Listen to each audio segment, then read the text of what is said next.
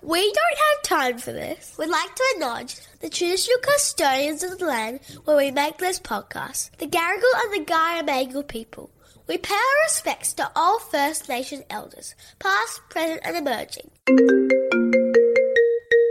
Hey, Bestie. You know what I don't have time for? Oh my God, I love this podcast so much, you guys. Hi, Jen and Rams. My name's Sarah. Do you know what I don't have time for this week? Imposter syndrome. Toddler sickness. What do I do with that? Thank you. Hello and welcome to Bestie Hotline. Bring, bring. I'm one of your hosts, Kate Reeves, along with my co-host, Gemma Peanut. Happy Friday, everyone. Happy Friday. How you going, girlfriend? End of the week check-in. I'm okay. You all right? Yeah. How are you doing? Yeah. Still sick. I know you are, babe. Never ends. Hanging in there. Day 11 or 12 now. That's all right. We will emerge. Your voice still sounds deep and sexy, and I'm kind of here for it. Got my phone sex voice on. 1-800-REVS if you want a good time. Now, I got to do a little bit of a callback to last week's Bestie Hotline episode. Oh. So the episode we dropped last week was called A Job with Flexibility ... Impossible.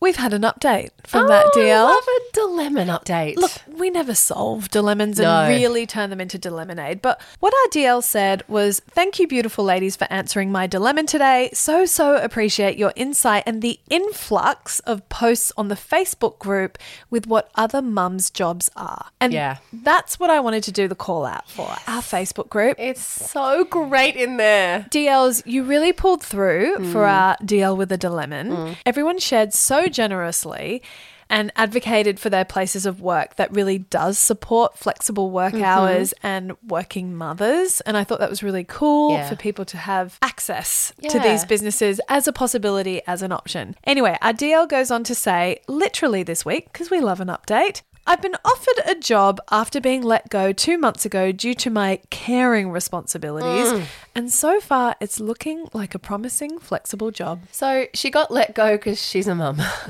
So no wonder she was stressed about it and like not having a good time. But the difference is that she's gone into a job with eyes wide open, Yep. searching for those flexible hours Right.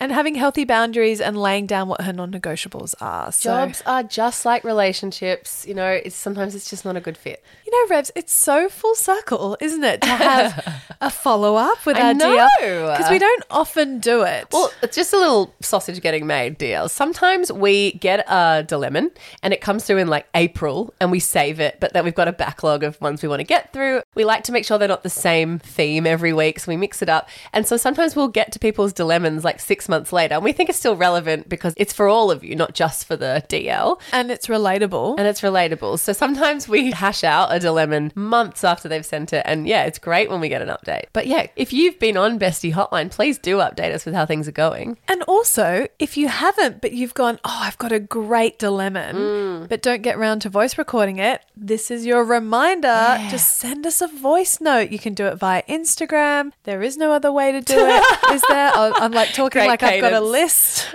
I mean, you could email it to hello@wedon'thavetime-for-this.com if you want. You know the one I always think about? What? The mother-in-law that cut the bowl cut haircut.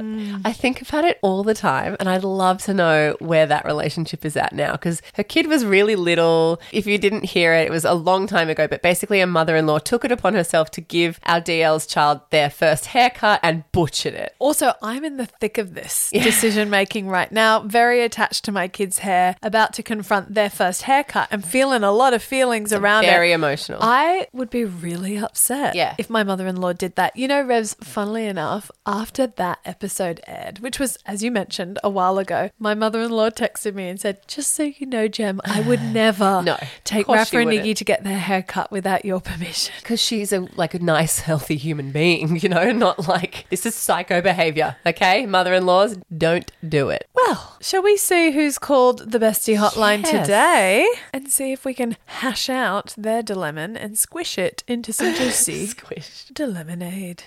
Hey besties, I need some advice. I have 2-year-old twin tornadoes. Yeah. And the thought of toilet training them actually makes my skin crawl.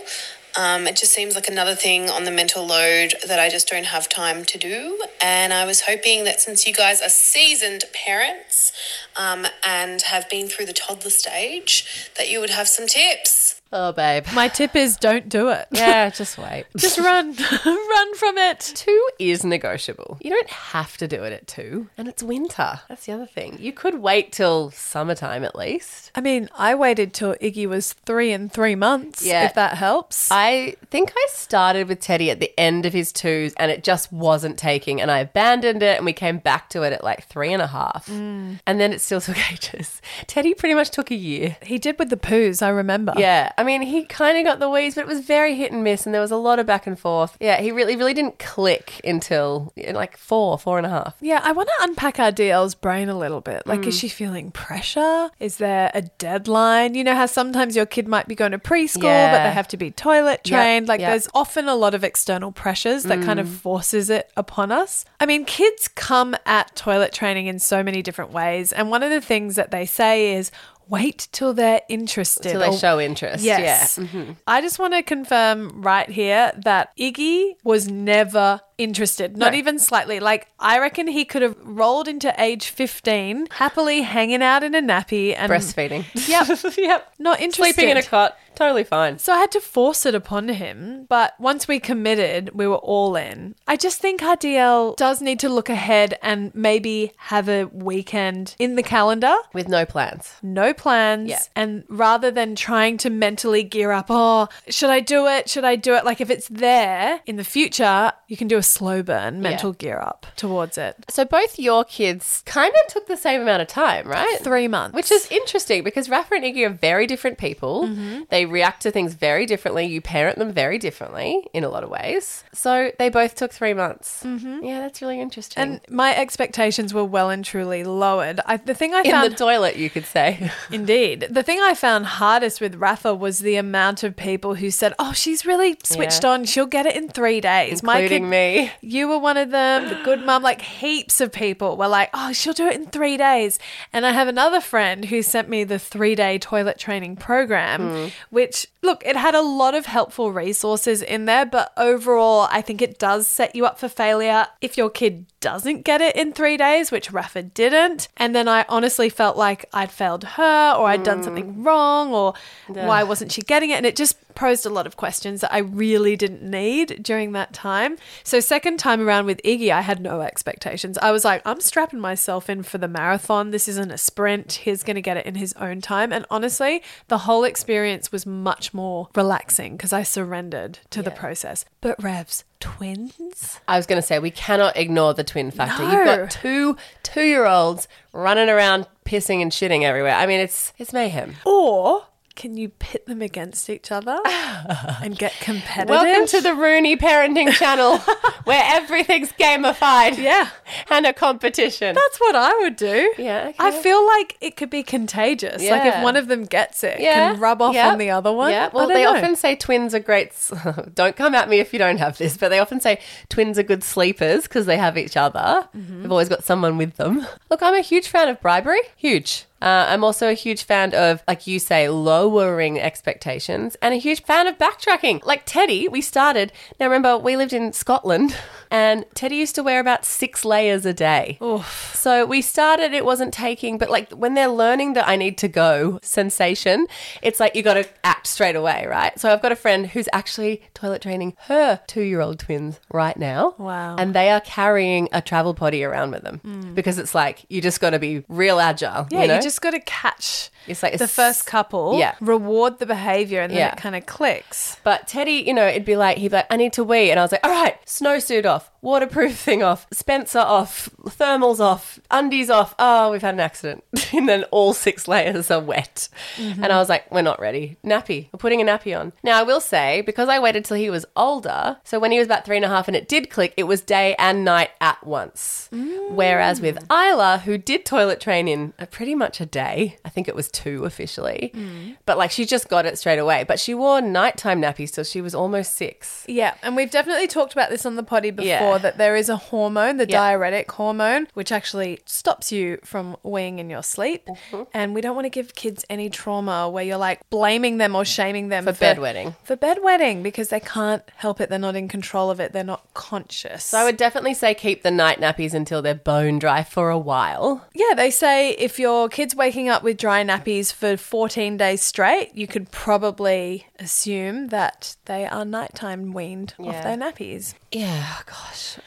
Seasoned parents, that's such a wild idea that we're seasoned. I still feel like I'm like absolutely rookieing this and I'm still 22 years old. But yeah, I would definitely say just like don't be afraid if it's not taking to shelve it for a while would be my advice. I mean, that's not naturally how I like to approach things. I'm like, well, we're going to go in, we're ripping the Band-Aid off, especially because my eldest responds well to like, this is the new normal, this is what we're doing. She responds well to that. Yeah, I definitely found with Ted, it was just like, I'm actually killing myself trying to achieve something that is not achievable right now. He's not ready. Not that I'm going to give any advice, but let me give you a reframe of every time they have an accident. And I had to kind of train my husband to respond this way because it is massively inconvenient when they wet themselves. And annoying. It doesn't matter if you're at home. It doesn't matter if you're out somewhere in public. It is equally as annoying because it's something to be dealt with. It's like, oh, let me take those pants and undies off. Let me wipe you down, put fresh ones. No one's got time for it. But if you reframe, and this is what helped me, if you reframe every accident as a positive in that